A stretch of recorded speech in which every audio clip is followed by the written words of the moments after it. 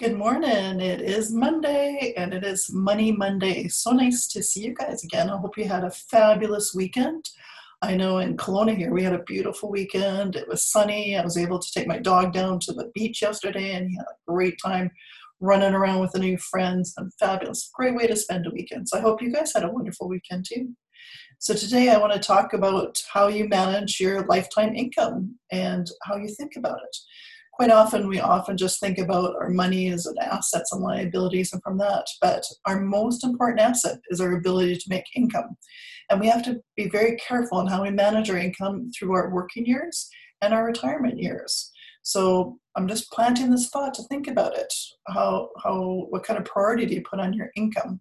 Sometimes we get very caught up in buying different things and getting into debt. That strips us away from our income. That's hard earned money that you guys work for. So you want to be careful about where you're allocating your income to. So be careful in debt so that you don't strip away your income.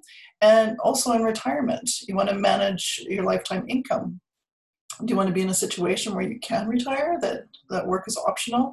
So then you want to make sure you get enough assets so that you can continue having the income that you desire in retirement. There's way too many times that I'm talking to people that have not put enough aside for retirement and are forced to work through retirement, which for some people that's fantastic. They love it. They never want to stop working.